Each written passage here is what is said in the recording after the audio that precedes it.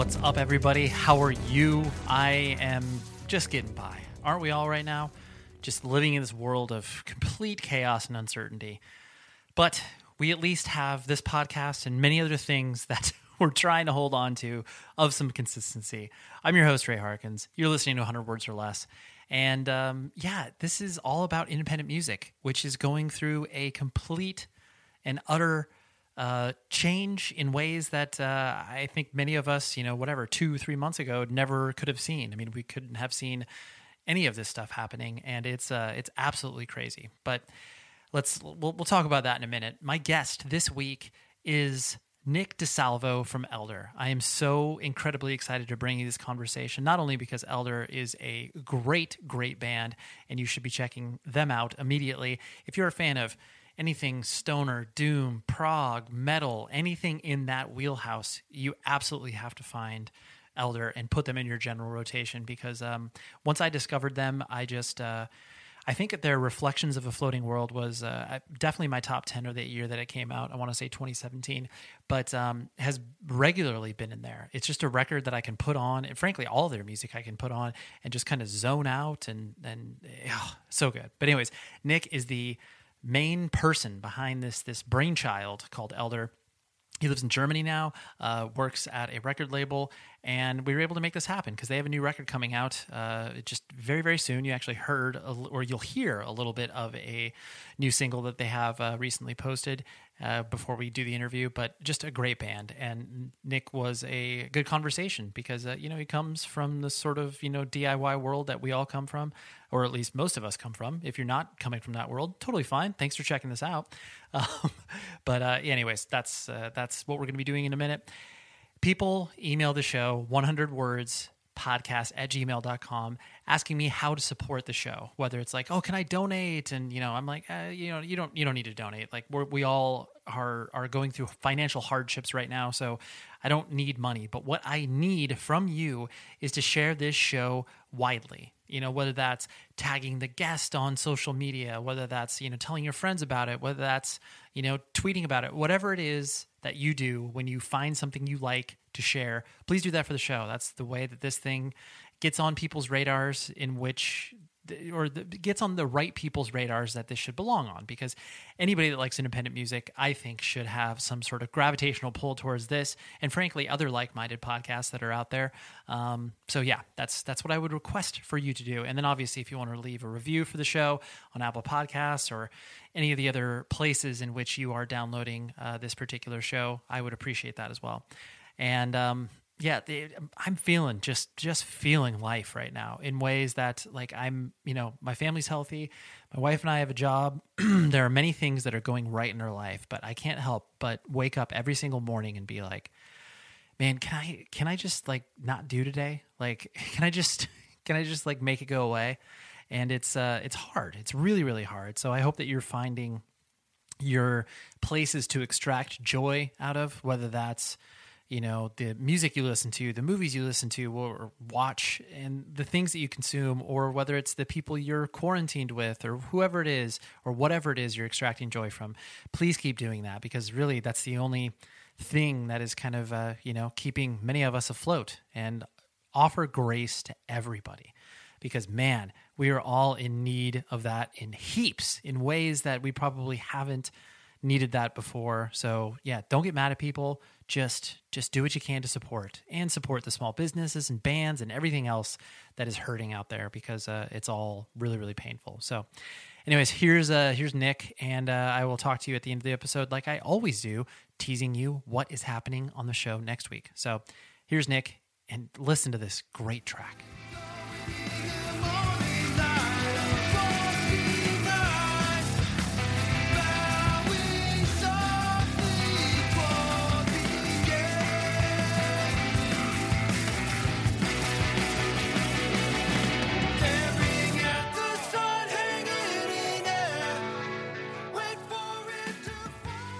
And I was aware of Elder when Lore came out, but it wasn't until Reflections that kind of, really just brought me in. I'm a punk and hardcore kid, and then, I started to get into the whole whatever stoner doom stuff when I was, a little older in my 20s, as I worked at a record store here in Southern California. So, because I know some punk and hardcore kids are resistant to other styles of music, but the thing that kind of drew me in was the fact that you really seem to lean into the fact that you could obviously be, catchy and, for lack of a better term, like poppy, but at the same time, like, write 45-minute songs and like have no problem existing in all of these different worlds. And it seems like that LP in particular was kind of a big turning point for, just the wide palette that you could personally, kind of write on. And I'm sure just because, since you've obviously been the consistent, and brainchild, as it were, behind Elder, was it interesting to kind of see so many people start to, I guess, flock to the band around that time? Just because, you had been doing it, obviously, for quite some time. How did that kind of feel, besides, I guess, good? Because, that's always flattering. But yeah, I mean, the whole thing, it was kind of like, I guess I've always felt like we've had a fair amount of luck, right time, right place kind of thing for our music. And I feel like we really kind of stepped into a hole that was like just waiting to be filled by some band.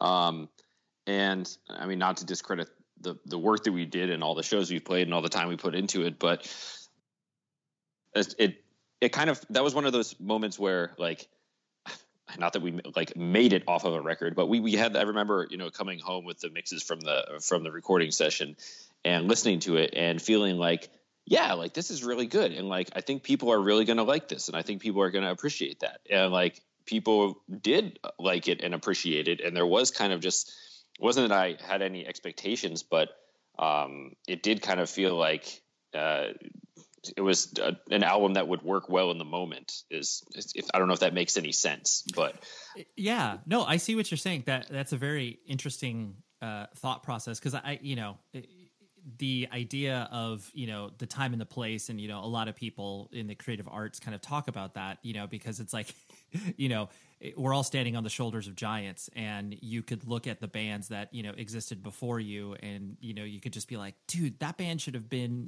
not even so much like bigger, but just more recognized. And then, another band comes in and fills the void, but it's all time and place and kind of hitting that moment. You're right. Totally. And I even mean like down to like the stupid circumstance of like, we had the fortune of starting the band and choosing like a good kind of catchy name before it was taken. Yeah. I mean, of course, we came to find out it was taken by another band already, but we managed to get bigger quicker and therefore had the squatters' rights or whatever. But yeah, even something as simple as like getting a good name, like nowadays, that's harder than you'd think. Oh, totally. I mean, I remember the the debacle with American Nightmare, Give Up the Ghost and stuff, and like that was the first time I really kind of considered bands like suing one another for that sort of name or whatever. And it's just but you're right. Was it that Give Up the Ghost became American Nightmare, or American Nightmare was obviously the hardcore band from the Boston area, but then there was another sort of like bar rock band that like they didn't tour or anything. But, okay. Yeah, and so they had to but they actually had the copyright and stuff like that. It was such a okay. I guess the analogy in my world would be Yob. Some years ago had to go to Midian, and before they were able to play as Yob again. Yeah, totally. And I remember I worked at Century Media Records for quite some time, and we signed this band Architects from, the United Kingdom, and there was an Architects from Kansas City, and I remember them writing us, and I remember opening, because this is when people still people still legally send certified letters, but like I opened the letter and I was like, oh my gosh, like we have to like figure this out. And like, it was such but you're right. It's like having that good band name is, something people don't think about when you're, kind of starting the thing. Yeah. Maybe I'm reading too much into that, but definitely, like that's like the dumb first step to getting someone to listen to your music. Does it have like, is it like gigantic, big wizard weed bong extravaganza, or is it like something that makes sense, Yeah, no, that was not a swipe at anyone in particular, to make that clear. Nope. But no, for sure. Yeah. I mean, and especially too, it's like when it is your, first band or whatever, you, whatever, if you're 16 or 17, you have no perspective. You're just being like, oh, whatever, man, that's a cool name. And then, if that ends up being, a successful music project and people are like, oh yeah, like, Hatebreed or whatever. It's like, what? Hatebreed? Like, is that a good band name? But like, of course it is now. Yeah. In retrospect, you just know it. You don't question it. Totally. Well, kind of, backing up and putting the focal point on you. I know you were, kind of trying to pull some biographical stuff together where, I know you were born in the, or you came up in the New Bedford, Massachusetts area. And, kind of walk me through your, I guess, family structure, your, I presume it was kind of a suburbanish lifestyle.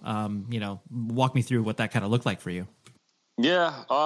Well, I definitely had a very classic nuclear family upbringing. I got an older brother and my mom and dad who are still together, and we kind of bounced around a bit as a kid before settling in New England. I was born in Ann Arbor, Michigan, and then we lived in suburbs of Portland, Oregon, and of Seattle, Washington before finally moving over to the East Coast and settling there for at least the latter part of my childhood. Mm-hmm. And again, we ended up in a community. We ended up in a small town outside of New Bedford. And for anyone who's not from, Massachusetts, New Bedford is just like a very mid-sized kind of port city. Used to be the whaling capital of the world back when, gaslit lanterns were a big thing. Right. And, so that's where we ended up. And that's where I spent like my formative years for sure. Sure. And what facilitated to get the kind of, jumping around and moving around? Was it, your parents' careers and your parents' jobs? Yeah, my dad was like, he had always kind of worked in tech related stuff, like computer companies back when the like home computer industry was just getting started. And I think he ended up kind of just going from job to job or where, I'm not really even sure. And he's just always kind of like had one job after the other and always done something vague related to that. I couldn't even tell you what the most of his jobs were. Yeah. Son. I don't know. My mom's just a school teacher. So, or was a school teacher anyhow. But yeah, just kind of like going where the opportunities took him. And that was cool. I always appreciated that actually, because when we ended up in New England, it was like, all the kids were looking at us with wide eyes, like, you moved from you came from where? Because that's like a place where people don't move around a lot. It's very like, old blood. People are proud to have their roots and like live there forever. So, but I appreciated definitely. I've seen a couple places in my life before ending up near New Bedford, Massachusetts. Yeah, no, that's true. I mean, especially too when you are coming from a place that, like you said, they, a lot of people are townies when it comes like connected to a lot of New England places. And so for you to be like, oh yeah, I came from, Portland and then was in, Michigan, and people are like, wow, like there's places outside of here. Yeah. When you're a kid, you don't get that. But when you come from a place where you're like, you end up in New England, you're like, where are all the mountains? Right. Yeah. I don't see anything on the horizon. Yeah. It's funny. So what age were you when you moved to New Bedford or the New Bedford area? I was pretty young still. I must have been, I don't know, probably no older than like 10 or 11, I think. Oh, okay. Got it. Yeah. And so what did your mom teach in school? Was she English teacher, math teacher? She worked for the majority of her career in like special needs. So kids who have learning disabilities or mental problems, stuff like that. Because she had worked in social work before then and got interested in teaching from there. Yeah. So always just kind of like, could be kids with problems at home, or it could be kids with actual, mental disabilities. Sure. No, that's awesome. Yeah. I mean, especially when you can draw the line between social work and then actually, not only doing the sort of like clerical backroom stuff, but then being able to cross it over and be like, oh yes, like I can actually help teach these kids too. Yeah. I don't know how it happened, but cool. I always admired that path of work, actually. Yeah. Totally. No, I come from a family of teachers. And so anytime, even, just quote unquote teaching, kids that are, the, for lack of a better term, like, quote unquote normal, it's like, that is such a, an enriching profession, and obviously doesn't get the credit that it deserves. Yeah. Before I like decided, well, I mean, I don't know if you're going there at all, but I dabbled in like, teaching myself for a little while and found out I fucking hated it. And I hated dealing with kids, and I thought it was like the worst thing ever. So that, more power to anyone who enjoys that and finds passion in it. Right. Totally. Yeah. No, we'll get there. I appreciate that. that was a little sneak peek. I like it. And so, and how many years elder is your brother? And I did not even mean to say elder there. That's sorry. That was so bad. I apologize. No, it's a good point. It's a good one. Yeah. He's a year and a half older than me. Oh, okay. So you guys. So I always thought, in school was always like, he's 2 years older than me. He's 2 grades above me or whatever. But no, he's actually pretty close to my age. Sure. And did you guys kind of have sort of like a typical love-hate brother relationship, or were you guys pretty tight? Oh yeah, no, I mean we definitely had a love-hate relationship for most of our childhood, and some weird rivalries and shit. But at the end of the day, we were always friends and shared friends, and ended up getting really close as we got into our like later teens. And yeah, no, we have a great relationship, really, really close. Nice, very cool. And so, as you started to kind of develop, who you were as a person, junior high, high school and stuff like that, what kind of kid were you? Were you, attracted to sports, art? I mean, like you said, you kind of, had some sort of vision of teaching just because of what your mom did. So what kind of kid were you? I was kind of a class clown kid for a while, like kind of weird, used to do shit just for weird looks, like I remember in junior high, cutting my hair into a mullet and wearing sweatpants to school every day for like, a month. Right. I don't know what the hell inspired me to, but I always got a kick out of just kind of getting some weird attention at that age. But when I got a little older, maybe I was like 13 or 14, I, got interested in music for the first time. And that just kind of determined the rest of the course of my teenage years. That was really my only passion and the only thing that I dove into. I was never interested in sports, never really good at the visual arts, although I did like and always want to get better at stuff like drawing and painting. Never really clicked. It was always just music, first listening to it, and then I really wanted to play an instrument, got into the school band, but that sucks obviously. So I, begged my parents to get me a drum set, which I got a shitty, used drum set for Christmas one year. And from then it just became, collecting instruments and wanting to play everything. And that was the only thing I really spent my time on. Sure. From then on, pretty much. Nice.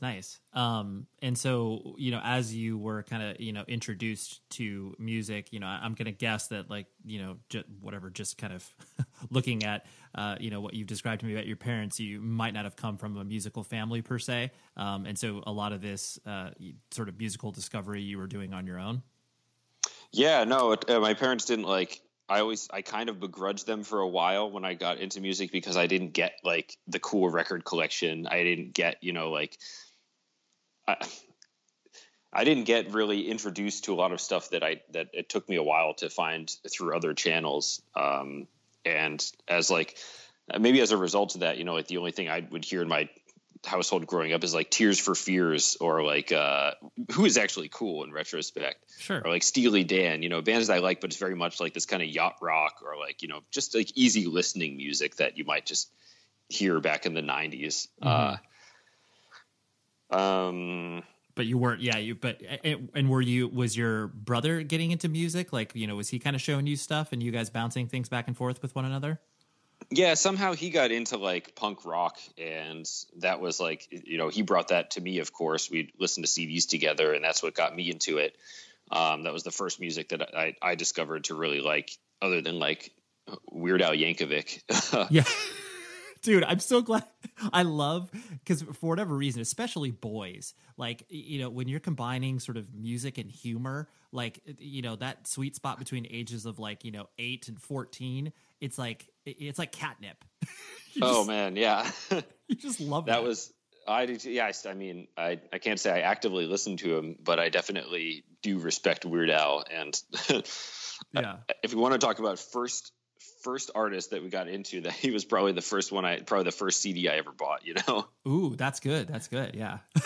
Well, and especially too, because like, at that time he was, lampooning such, huge songs, and you were like, well, this is still the song that I like, but it's just so funny. And it's almost even better than the original. Yeah. That was like when the radio was so huge too, you couldn't help but know, like, oh my God, he's doing, like fucking Amish Paradise or whatever. Yeah. And then it became just we don't need to spend too much time on Weird Al, but good, respect. Good humor right there. Yeah. Yeah, exactly. And so when your brother was kind of bringing home the punk stuff, what was he kind of bringing home? Was it like this sort of, rancid Green Day Offspring stuff, or was it, It was exactly that. Okay. That great. was like just like this Bay Area Lookout Records, Operation Ivy, that kind of stuff, like the ska punk stuff at first. And that was pretty much just that. Nice. And I don't know, we got into like this shitty, really, dabbled with kind of ska punk and pop punk and all this stuff. And then, being New England, that morphed into hardcore. And from there, just, kept expanding. Oh, here's, metal, here's classic rock, here's all sorts of different genres. But just like the primitive, 4-chord punk song that really works with the pubescent mind, I think. Yeah, totally. And the angst of it, and the anger, and the fact that it obviously doesn't mimic anything that my parents are listening to. It's like it hits a sweet spot. Yeah. I just like, perfect for like the kid in the suburban town too, who's just like bored of where he is. And like at that age, you probably hate your parents for one reason or another. It's totally. Yeah. It's like shooting fish in a barrel. Yeah, exactly. So no, that was perfect for us. And I'm glad you mentioned, the sort of transition points of like, okay, I get into this, and that whole the New Bedford, Massachusetts area was so fertile for hardcore from Cave In, Converge, and many other bands. When did you kind of get I guess like going to shows and stuff like that, and starting to experience the the VFW hall, like that sort of DIY scene, as it were? Yeah, at that point there was like, that was everywhere. There were shows every weekend, and there was a really good local scene. I don't mean that the bands were necessarily good, but like there are a lot of people just, putting on shows and doing something for each other, which was super cool in retrospect. I think probably I started going to those shows when I was, I don't know, maybe 13, 14, 15. Hard to say, I think that was again, I'd go with my older brother, and I imagine it must have been around the time that, getting dropped off by our parents, or, begging someone to take us. Pretty early. And that went on for a good many years, I'd say. One of the only things that is keeping me sane right now is music and band merch and puzzles. And when you put all of those things together, you get rockabilia.com. Rockabilia is the place where you can order all of your stuff and use this code PC100words. And that will get you 15% off your order. It's one of the most legit companies in regards to music merchandise I have ever seen, independently owned and operated, and they need your support now more than ever. And frankly, so do the bands. And what makes it even cooler, when you order through Rockabilia, all of this stuff is officially licensed, and royalties get paid out. Everything is on the up and up. It's not some horrific bootleg that you're going to buy off of Amazon or eBay or whatever. None of that. They offer so many different items, and like I said, puzzles. They have puzzles, and I have been finding major solace in puzzles recently, just because it takes my mind off all of the chaos that's happening in the outside world. So please use the code PC100words. That shows the support of the show, and it gets you 15% off. And you're supporting all the bands that you like, and you're supporting an independent company. Like, just what a great trifecta that is, okay? So go visit rockabilia.com, find your new favorite stuff, and order from them today, okay? Now on with the show. And do you remember any of those bands that kind of stood out to you? That, because like you said, you started to really. I like the fact that you were dabbling with more than one instrument, because usually kids kind of like, all right, I'm going to be the drummer here. I'm the drummer, or like I'm going to be the guitarist. But like you were kind of putting this all together, and then also experiencing the DIY, like 200 people at a show or whatever right in front of you. What were some of those bands that you kind of saw that were like, oh, I actually want to like play in a band? Uh, that's a good question. Back then, there were a lot of bands that would just exist. Like the local scene was pretty incestuous, and everyone was starting a band, and then calling it quits the next week and starting another band with like the same people, different genres. And I was doing the same thing at a certain point. But I think like at that point, the legends around the scene, there was a band called Smack and Isaiah. Oh, yeah. Yeah, totally. Yeah. Well, that was a Wilhelm Scream, right? Exactly. Yeah. They went on to become a Wilhelm Scream. And who were the other fucking big bands at that point? There were some hardcore bands that were pretty legendary. Mm-hmm. I think Have Heart started sometime around then. Sure. And they blew up pretty quickly too. X-Files was a local band that was like really fast and brutal and pretty cool. Dude, X-Files X, love them. Yeah. Yeah. Yeah. But I can't say there's anything that like, there was no like local band that I loved. I think there was some band that was playing some sort of like metalcore or something I was probably into a lot, but no, it's just the energy of going to shows and playing live. I got hooked on it. Like, and the adrenaline of like, wanting to play a show myself. What would it be like if I was up there playing for these people? And that kind of fed into me, like wanting to get bands together myself and start playing music myself so that I could do that. The VFW Hall truly was my entry into the world of live music. Yeah, no, it's right. I love that because it's, that's, I don't care sort of what style of music a person plays. Like when you have that sort of foundational aspect of the DIY, people, kids putting on shows for kids. And it's so, it informs all of the decisions that you make. Like, that's kind of your root. And like, I mean, even to the point where, looking at where you sit with, working with, Armageddon Shop, it's like, there are many different paths for bands that sound like what you are doing that, you'd be working with, some whatever huge metal label, but it's just like, oh no, like this makes sense. These are friends working together. And like, I can't help but make the connection between your experience with that and what you're doing currently. That's cool. I think you're the first like interviewer who's made that connection even though it's not far fetched, of course, but a lot of people are like, what is this label? Armageddon Shop? Yeah, totally. It's like, wait, they're a record shop, but they put out records? Like, I don't understand this. Yeah. Yeah. And I mean, it is kind of confusing, but that's definitely kind of, we're not a DIY band by any means anymore, but it's definitely some, buried deep in the ethos, and it definitely informs all of the decisions we make on some level. Yeah. Oh no, totally. I completely get that. And so as you were kind of like getting, you and your brother were going to these shows and stuff like that, kind of a 2-part question. How did your parents kind of react to this weird stuff that you were doing? Even, whatever, connecting you having a mullet and wearing sweatpants and stuff like I'm sure your parents were just like, what the hell is Nick doing? And then I guess the second part of it was, the idea of you, figuring out how to, put a band together and like, those sort of first band experiences. They were cool. I mean, my parents, like, they didn't come from like a musical background, and they weren't really into this stuff, but they always supported us. I think at first it was one of these, it's a phase, like that they're into this punk rock thing. It's a phase. And they kind of like were correct about a lot of that, but eventually it became clear that like, oh no, like the kids, the kids are, in the basement banging away and making music, like still, I guess that's just their thing. And they were always cool and supportive, and never tried to push us any direction or anything like that. But I would say it's kind of like a hands-off approach too. Just like, like whatever you want to do, you want to go to a show, like that's fine.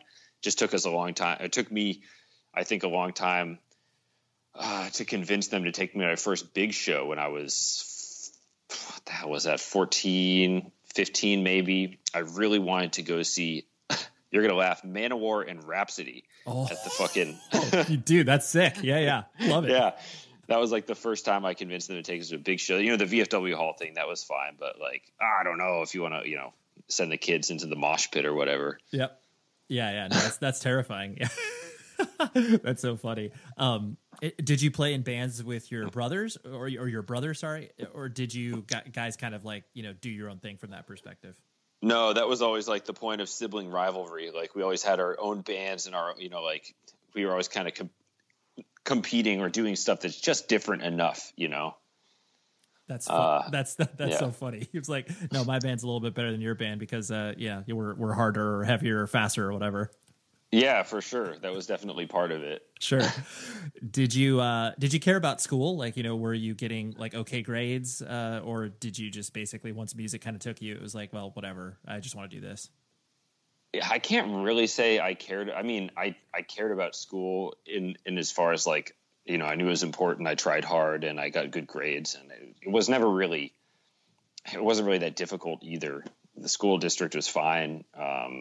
But I didn't like, I still lived in a house with two parents who were very much like, did you do your homework? Okay. Do your homework before you play outside or play music or play video games or whatever. So yeah, of course. I mean, I really did have a pretty boring, stable suburban upbringing with all the perks. Sure. Right. Yeah. Right. Like, we'll leave you to your own devices as long as you're bringing home like bees, then you're okay. Yeah. No, I was fine. And like, my mom was a teacher. My parents are like pretty educated people, and they made sure to impart that to us too, that it's important to, take education seriously. And so we always did, Sure. even if it wasn't fun. Yeah, no, totally. That makes sense. The idea of, once you started to, put together bands and play in bands and stuff like that, I have to ask, because I always find it really, really funny and informative. What was your first, band name where you started to, play out to shows and stuff like that? And I'll bet you, with attached to the band name, I could be able to identify what you sounded like. Well, I can tell you the first band that played a show. Okay. I think that must have been the Midwinter Drive. Ooh, that sounds kind of like Midwestern emo, but it probably wasn't. I mean, not Midwestern, but it definitely had some kind of emo. I think it was more like what you call screamo. Oh, sure, like Orchid, that sort of stuff. Sure. Yeah. Okay, love it. But that's not I got to say, it's not the first band that made recordings, because a 4-track recorder did follow closely on the heels of the drum kit and this Stryer Squat, Sure, the Squire Strat, sorry, and that band was called the Stealing Popes. Wow, I can't. Oh man, that's tough. I don't think I could identify that sound. I mean, it sounds punk adjacent, but I don't know. Yeah, it was definitely just really shitty, 4-chord punk rock. That's good. And so, as you were, playing out and starting to experience these shows, did I guess the energy and adrenaline, did it meet your expectations, or was it like even better than you anticipated? I think it was. I think it wasn't always better than you anticipated. There's definitely adrenaline in playing music, but like when you're playing in shitty bands and the music isn't very good, and you're not very good at playing music either, and the audience is kind of like, maybe half interested, it can fall short. But definitely, it was always fun, the whole experience, Right. Yeah. No, that's awesome. And as you started to transition into, college and kind of figuring out what your life looked like from a career perspective, like you said, you kind of dabbled in teaching and stuff like that. But I'm going to guess, the idea of playing music as a career was not something that you could even sort of wrap your head around, right? No, not doing what we're doing now. It's always, as long as we've been playing in Elder, at least for the first, up until Lore, the outlook was very much like, this band is great. We love doing this. But we're never going to make it off of this. This is never going to be a full-time thing, like as much as we'd love it to be. Just kind of like the self-defeating mentality, because it is hard to make it. It's, it's not easy to make money with rock music. So no, we all went to college, and most of us finished with some sort of degree. And the thought was always, keep doing music when we can, but like probably it's gonna, be a hobby. And like one day, who knows how long this will last. It was never like I would have never imagined it would have the longevity to the point where now I'm doing an interview about the band, 13 years later. Yeah, totally. Yeah, you're like, this doesn't make any sense. Yeah. What'd you get your degree in, and where'd you go to college? I went to like 3 different colleges and ended up at the University of Massachusetts in Amherst, and with a degree in German and Scandinavian studies. What, that is extremely specific, Nick. Yeah. And I presume the only path with that would be, some sort of, professor, research type of job? Yeah, I mean, it's yeah, pretty much. I think like I was hoping that I might be able to get into translation or something like that, but it was never really like I always hated academia from the minute I got to college. I started off at art school and found that unfulfilling. I started doing general stuff. I had already had some experiences in Germany. I was just like, you know what, I'm just going to study German. That's going to be easy enough. I can speak the language and like, I'll just get this degree and then that's it, you know, then I'll figure it out. But yeah, no, it's pretty useless for all intents and purposes. Pretty useless. Sure. And how did you just mentioned that, but how did you learn German? Was that just something you did as, you know, instead of Spanish, you took German in high school, or you just learned it on your own? No, I was an exchange student in Germany after I finished high school. I got like really involved in, this is like super nerdy, but I got really involved in the foreign exchange club at our high school. Okay. You know, we'd have like exchange students come, and I really thought like, I think it was because I moved around a lot as a kid. I was really interested in travel, and I became really interested in the foreign exchange students we'd have and became friends with them and started getting involved in the local organization that would be like, you know, helping bring kids over and stuff. And I like became kind of obsessed with the idea of becoming a foreign exchange student myself. And I really, really wanted to go to Europe. So much so that by the end of my high school years, I couldn't convince my parents to get into it because it cost money. But I ended up applying for a scholarship to do like an additional year of high school after graduation, funded by the U.S. government. And I ended up getting it too. So wow, it was kind of perfect timing. I didn't know, I mean, I don't know how competitive or how like amazing that really was. Not that many Americans want to be exchange students, actually. So. Yeah. Hey, let me do more school in a foreign land. Yeah. But like, I just, you know, I finished high school. I had no fucking idea what I wanted to do, if I wanted to go to college or what. So, and I really did want to travel and see something different before. I always found it very weird that kids are so pushed, you know, if they have the means to go straight into college after high school. I always found it just weird that you don't have a little time to find yourself. Sure. So I ended up doing that, and that was pretty cool. I still stayed there for a year, and when I came back, of course, I had no more of an idea what I wanted to do with myself, you know, career-wise than when I left. Sure. But you knew German. Right. Yeah. Yeah. Right. I was able to build an actual skill. Right. Yeah. It was pretty funny, but that's basically what it amounted to. Yeah. Got it. And it's interesting because, you know, usually I'm going to guess your band experiences, you know, you were probably, you know, doing like local gigs and maybe some like small tours, you know, up the New England area, but you weren't doing any extensive touring by that point, right? No. I mean, by that point,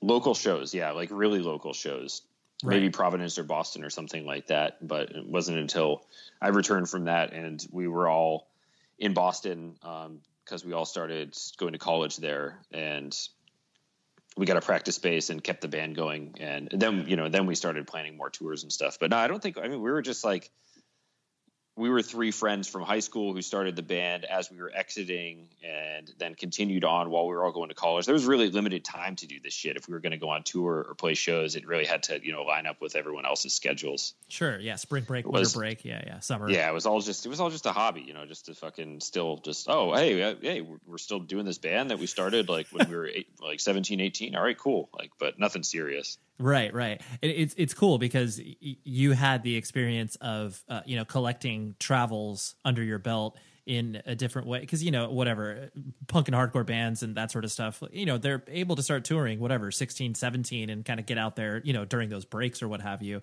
But you still got the experience of, you know, gaining a perspective of what other cultures look like and how other people live their lives.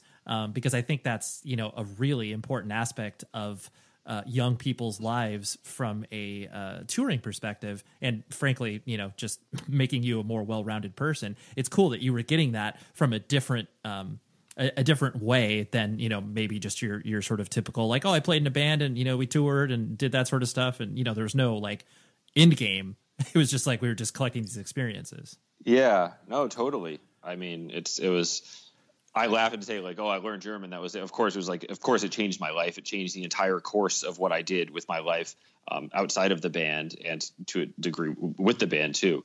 It's hugely important, and not just for that, but also like, you know, I went to festivals. I went to Roadburn for the first time. I went to go see a bunch of shows and a bunch of bands that I only dreamed about seeing because they were, you know, I was in Europe and there were European bands that I could never see in the States before. It was just like exposed me to a whole other world of music and festivals and shows and scenes and stuff like that. It was hugely influential. Sure. Yeah. You were that's very true, especially as you were seeing these other, you know, there could not be a more stark difference than, you know, bands touring Europe versus bands touring America, and just like, you know, the different, how massive the festivals are over in Europe versus how they are over here. And so, yeah, for you to have those dual experiences and kind of being able to add that up, you're like, oh yes, I noticed the differences between these two.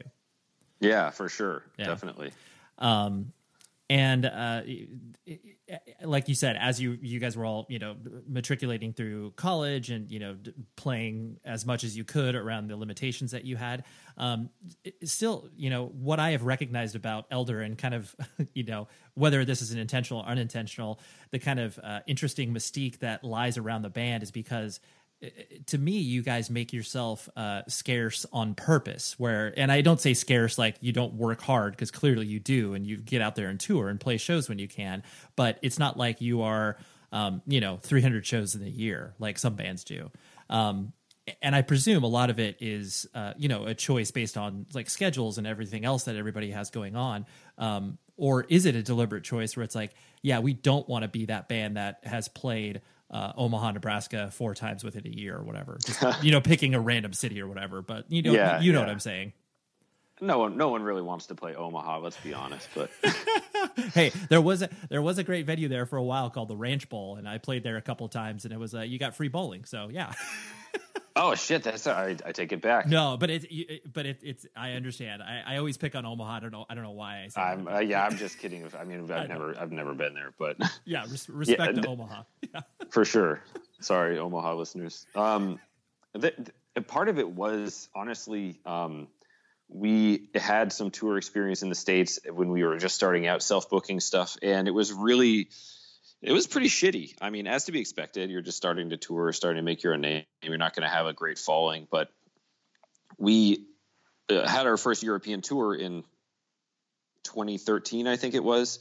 And that experience of just being like, holy shit, you know, like you said, the touring band experience in Europe is just completely different. And we came back and we were like, I think I was halfway through booking another tour, and I just, you know, I canceled all the shows. I was like, you know what, we're not going to do this shit anymore until there's a reason to, because Europe was just, for us, it was immediately like, this is where it's at. There's people there who want to hear us. There's like, we have an audience that's like, you know, 3 times the size of in the States. And, yeah, we're just good. And the whole self-booking thing, I was just like, you know what, if we're going to do this, we're going to do it right. I want someone to like take care of the tours and make sure that like, we're not, you know, playing in biker bars and strip clubs and shit like that. Sure. Yeah. So basically it was pretty much just like the first European tour that ruined touring in the States for me for a while until it became like, I don't know, feasible. Yeah.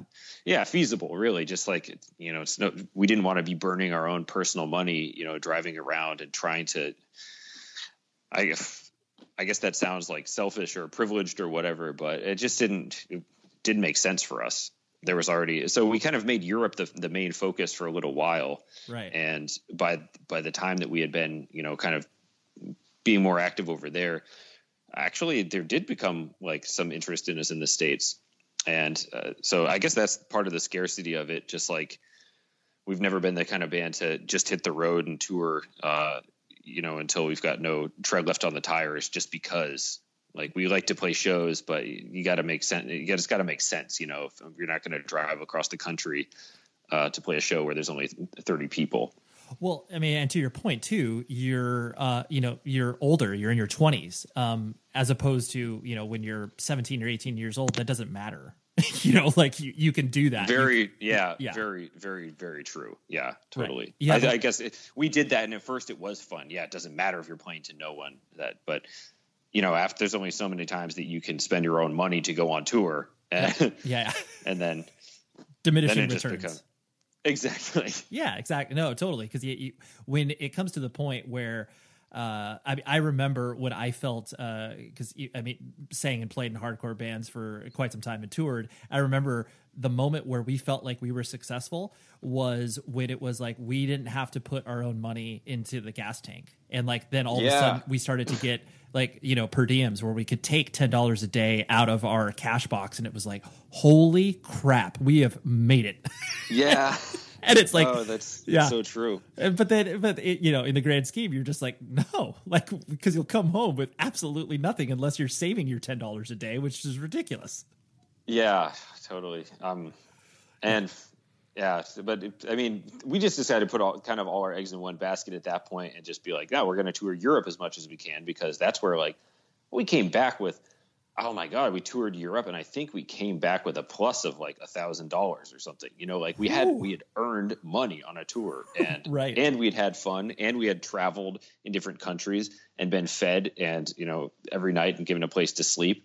That was like, oh, this makes sense.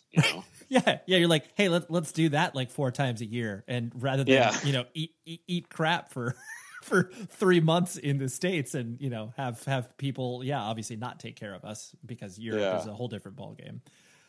But even here, we're trying to make ourselves a little more scarce sometimes, just because people only eat when they're hungry, and there's only so many times that you can go on tour, and it's better to play once a year some city and have many more people come than if you're going to play there 3 times a year. And just really, at a certain point, it's like, this band again. And I get that, because that's the way I am. I'm not going to come see the same band, twice in the same year.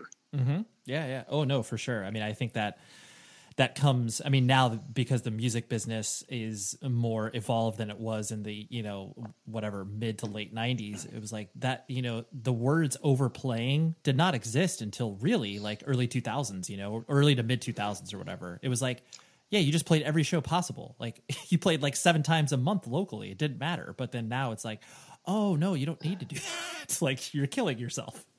Yeah, I wondered if it was just like a coming of age thing where you realize that's what you can do, or if it came with the onset of the internet, where all of a sudden it was like really easy for bands to self-book their own tours, and you could really go tour as much as you wanted to, as long as there was a place that was willing to have you. Mm-hmm. Yeah, no, very true.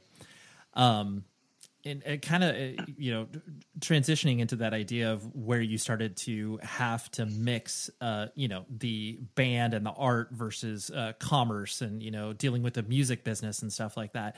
And, by the choices that the band has made, I definitely think that you have and I don't mean this in a bad way, skepticism over, I guess the music business at large. And maybe that's just me reading too much into it, where, you've done what you have felt comfortable with, but you are not actively being like, oh yes, like, we want to, like, we can't wait to become the next Baroness or whatever, which I'm sure people have said about you guys in the past.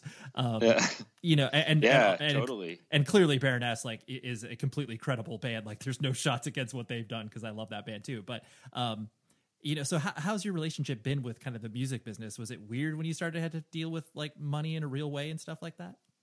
No, well, I'll preface this by saying like I spent a big chunk of my time arguing with my friends as a teenager over which bands were posers and which bands were sellouts, and which bands had kept true. This was just like something that for some reason we were really, as stupid teenagers do, like really occupied with, because you don't understand how anything works. Right. Yeah. But nonetheless, this idea of like integrity as an artist always really stuck with me, and has been kind of the backbone of every decision that we make on a business side. And as we've always said, as long as we're doing things on our terms and doing things the way we think are equitable and, honorable or whatever, there's no shame in making money. It's great if we can. And there are bands and there are labels and there are great examples of artists who do things their own way without having to suck up or sell out, and they can still reach a modicum of success. And that was always kind of like the greatest goal for us. Sure. Yeah.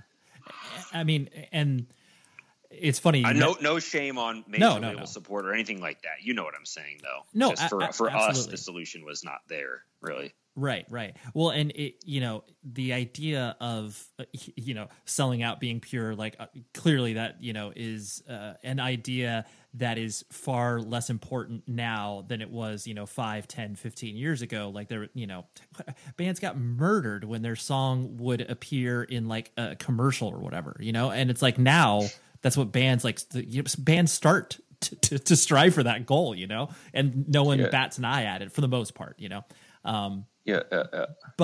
But the idea that you have made these kind of deliberate choices to surround yourself, like whatever, in working with Armageddon Shop, and like you said, kind of enlisting the help of booking agents, like people you clearly trust, is a choice that you have really kind of nailed down for the band, and it informs all the decisions you make in the future.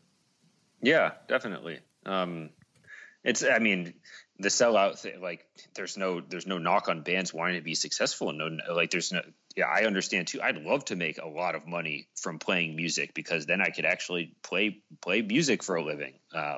But not if it means having your music in like a Shell oil commercial or something like that, or not if it means that you have to make a fucking ridiculous social media campaign. I mean, it's just you can tell when a band is in it for the money. They're just trying to get big, and that still rubs me the wrong way. But people respect to, I hate saying this phrase, but people respect the hustle a lot in a different way nowadays than I think they probably did in the 90s. Yeah, no, you're right. Yeah, I definitely think so.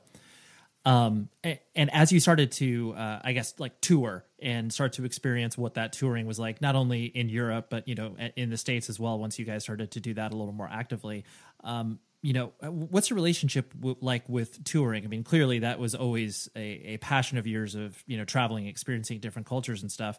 But the experience of touring, it, can sometimes have its pros and cons, like everything else in life. How is that, I guess, relationship evolved with touring for you?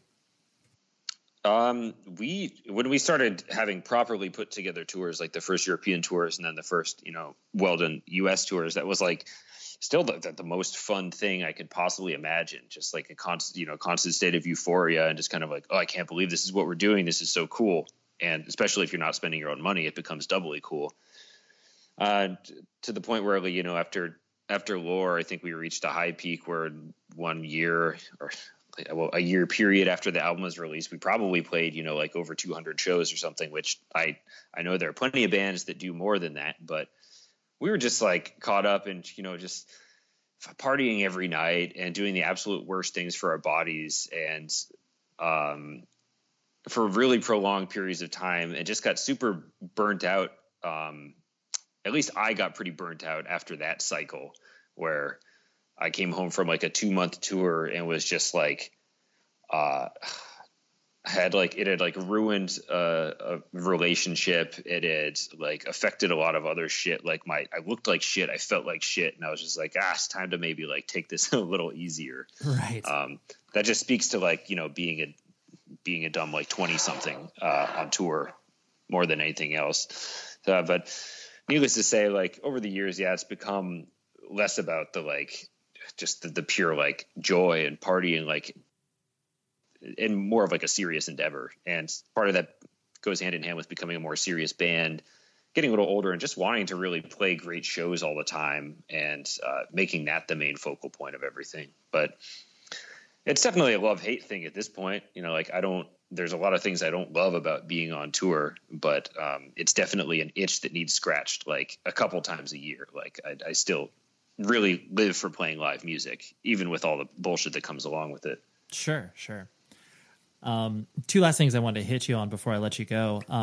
Clearly you have probably had discussions with, other labels and other sort of, opportunities for the band. And you have either decided for or against them. Especially from the label perspective, because I know for a fact that multiple labels have kind of talked to you guys to work with them and take the next step up, whether it's Metal Blade or Relapse or anything like that. So I guess kind of why have you decided to, I guess, like not partner up with them beyond just everything that we were kind of like talking about in the past, where, Armageddon Chop is your friends, and, like clearly the support system is there from that perspective. But, I guess why have you not, gone down that road that, so many other bands have gone before? And I know it's a tough question. I'm not asking like to, the only reason I call out those sort of labels is because like those are kind of the obvious quote unquote obvious, and I'm using air quotes because you can't see me, obvious next step for a band like you guys. Sonically it would be like, oh yes, of course. Like, they would put out a few records on this, smaller label, and then take the next step up, and then take the next step up. And, that sort of like treadmill of the music business, as it were. Yeah, sure. I mean, on some level, it is just wanting to challenge the given way of things, and I don't necessarily think that you need to, especially with all of the powerful tools you have in front of you with a computer and an internet connection, and so many platforms to get seen and heard. I don't think you necessarily need a major label to give you that next step. It's more of a perceived step up on a lot of levels than it is an actual step up, and. Like we, again, just wanting to do things on our own terms. I think still naively, I do think that if you play music that's good, people will have an interest in it. And I'm not trying to toot my own horn and say we play great music, therefore people will hear it. But I think people that somehow, like people get that, like it's still cool to support the underdog in a certain way. And, if I feel this way, I'm assuming there are some people who feel this way too. Probably 99% of people don't give a shit and don't ever think about what label a band's with, Sure. It's just the music nerd in me. And, I work for a small label myself, and that's been really super informative and just kind of solidifying my views and how important it is to like have your own identity and have your own path and, just do things your way. Yeah. That being said, like maybe any of those labels you mentioned would really provide us a crazy step in some other direction. But like, I just don't know. I don't see it. I'm stubborn still. I'm still, I still got that, still got the heart of that dumb teenage punk rock wannabe in me somewhere. Yeah, no, I do. I mean, I completely empathize and understand where you're coming from, where the idea of like, taking, even though this, this particular passage isn't exactly,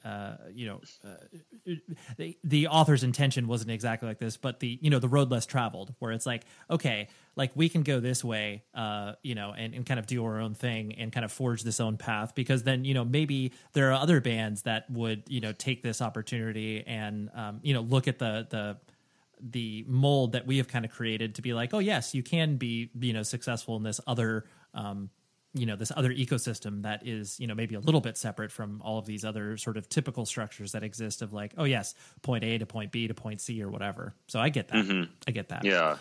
Yeah. I think it's the label, the role of the label has, become less and less important as the years go on too. And,